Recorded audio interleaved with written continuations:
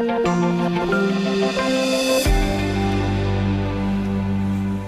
years ago this week, Gough Whitlam's Labor government was elected and changed a lot of things about Australia, including its foreign policy.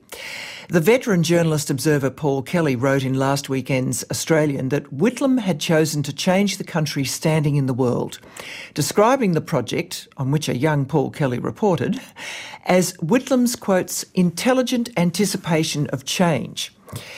Well, as a key part of that shift, Whitlam was Foreign Minister as well as Prime Minister and several other ministries at the time, all out in the open, I might add.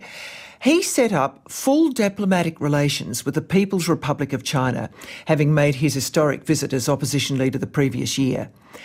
The date formalising relations was December the 21st, and the man he chose to be our first ambassador was a fairly young academic at the time who'd accompanied Whitlam on that visit. Stephen Fitzgerald told ABC News at the time, in 1972, what he thought lay ahead of him. I think we have to remember that this is really only a beginning, that there has been a long period in which we haven't had proper relations with China, except in matters of trade, and that there is a lot of groundwork to be covered before we can establish a good working relationship. I don't think there are any illusions on either side about this question. Dr. Stephen Fitzgerald from the ABC Archive, and I spoke to him earlier to reflect on this anniversary. Good to be here. How should Australians view this anniversary? How significant is it in your view? Well, I think it's very significant for a variety of reasons. One that we've had this 50 years and ups and downs and so on, but mainly because China is an extremely important country to Australia. And from the very time we established relations, it has really been a central element in our foreign policy. And so even though towards the end of the previous government, relations took a dive, it has remained a central preoccupation in our foreign policy. Yes, and it's interesting because when Australia made the formal recognition, full diplomatic relations, the UK, as I mentioned, had done it as well earlier that year. New Zealand did it straight afterwards, but the United States didn't do that full recognition until January 1979, even though they'd done this big opening up with Kissinger and Nixon, just after Gough Whitlam. Yes, well, they had it a bit too bob each way, because although they didn't have formal diplomatic relations, they opened what was called the US Liaison Office in Beijing, and the Chinese opened a similar office in Washington. And the US Liaison Office was headed initially by one of their most senior and experienced diplomats, a man called David Bruce. And after he finished, the head of the liaison office was George Bush, who later became, of course, President of the United States. George H.W. Bush. Yes. And so were you conscious then of making history? I'm really trying to capture that feeling of the time that certainly I think Kissinger conveys very well, and if you go back and look at Gough Whitlam, he does too. But, I mean, were you conscious of that? Oh, yes, to an extent that it was like an exploration into a new territory. I'd been involved, of course, in Australia in the narrative that called for diplomatic relations.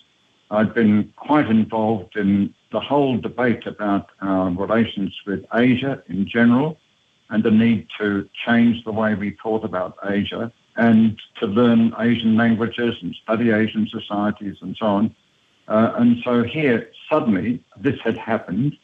It went against everything that had been dominating domestic politics relating to foreign policy. That was China, conceived of as enemy and threat. It also, to some extent, went against the established policy of the United States. And so it was not just me. I think the whole team in Beijing was very conscious of the idea that this was breaking ground and an adventure. An adventure. Lucky you. Did you have clear goals? Or was it a bit of a sort of suck it and see, if I can put it in colloquially? Well, there was a lot of suck it and see. But the goals were set forth in a long letter from Whitlam to me. That was, in those days, ambassadors proceeding on post were given what was called a ministerial directive. And as Gough was his own foreign minister at that time, the directive came from him, and it said, we seek a relationship with China comparable to that which we have with the other major powers of the world. Gee. Now, yes, and he didn't say comparable to other Asian powers.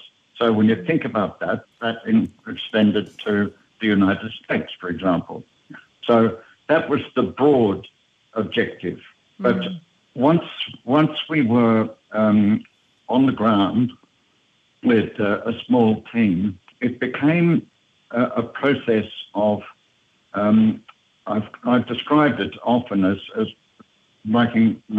trying to put together a severed arm. Like you have to find all the nerve ends and join them up, and the veins and the arteries, all the things that go into having a relationship when we hadn't had a relationship for 23 years.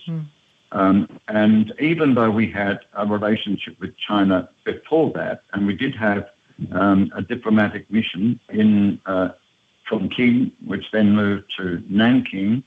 This was when the Chinese nationalists were in power. It was not really a profound relationship at that stage. So we were really starting from scratch. And all of these things that are normal in a normally functioning bilateral relationship had to be started. Did you have access to seriously influential people or not? To some extent, although access was difficult at that time. China was in the latter stages of the Cultural Revolution. There was still a lot of very nasty internal politics going on. The new outward-looking foreign policy was driven by Zhou Enlai, but there were people who subsequently became known as the Gang of Four, who were deeply opposed to Zhou Enlai and everything he stood for. So this meant that officials were rather constrained in how they interacted even with foreign diplomats. Right. But notwithstanding that, we managed to establish some very good relationships with the foreign minister, Qiao Guanhua, with the trade minister, Li Qiang, and with a number of other ministers in areas that were of interest to us. I wondered that whether they were so accustomed to being isolated that this was an enormous challenge for them. And of course, you could say that's pertinent at the moment because they have been rather closed off, particularly through COVID. Maybe that's changing now. So there's a bit of an analogous situation, well, partly analogous situation. Well, it is and it isn't, because the two that I mentioned, the foreign minister and the foreign trade minister, they had both studied overseas. The foreign minister had studied in Germany. He graduated from a university in Germany. And the trade minister had studied in the Soviet Union. So they had that knowledge of the outside world, if you like. Two in particular found it, I think, really a great pleasure to be able to engage with foreign diplomats. And they were both really quite outgoing. And there were others as well. Look, could you have imagined that 50 years on we would be emerging from a very, very difficult period in our relationship? So I'm really asking you for a little bit of prophecy at the time. Could you imagine it was going to go up and down quite a lot? I couldn't have imagined that it would get to be as bad as it was in the last period of the previous government. I had predicted back in the 1970s that China would, by the end of the century, become a major power, a major economic power in our region, and a huge influence in the whole of our region, and also with us. And I had, in a number of dispatches I wrote from Beijing, said that we had to prepare ourselves to be able to manage this giant of a country. We had to learn Chinese. We had to get to understand the culture, the background, the history, the things that were of concern to Chinese, all of that. And so I anticipated that we were going to have to be dealing with a great power. Did you anticipate a Xi Jinping and his style? No, I didn't. But I did not believe, as some did, that China would become democratic like us. I was never persuaded by that view, and it has been a surprise to me that Xi Jinping has been as autocratic as he has become. But we have to remember that at the time we established relations with China back in 1972, there was an autocratic ruler in the person of Mao Zedong, and yet we saw it as important to be able to deal with this country, and that was the basic element, really. Look, very quick final question. Did you ever meet Jiang Zemin, who died this week at the age of 96? Well, yes, I did. He came to Australia. He came on a visit to Australia, and I was at a banquet organised by the Chinese community in Sydney. It was a huge banquet. There must have been 200 or 300 people there. And one of the officials with Jiang Zemin saw me sitting at one of the tables away from where they were all sitting on the rostrum. And he came over, and I knew him quite well, and he said, "You should sing." I said, "What? I can't sing here." He said, "Yes, Jiang Zemin likes to sing." I said, "What do you want me to sing?" He said, "Well, there's this song you used to sing in Beijing called 'Sailing the Seas Depends on the Helmsman.'" So he more or less dragged me over, introduced me to Jiang Zemin, and said that we should sing together. And so we did. We both sang this revolutionary song. So that was my experience of Jiang Zemin. I'm sure he never forgot it. Stephen Fitzgerald, thank you very much for joining us on this really quite auspicious anniversary, I think. Thank you. Yes, okay. Thank you very much, Geraldine. And I think it was all I could do to stop him singing again. I think he rather likes his karaoke, singing in Mandarin.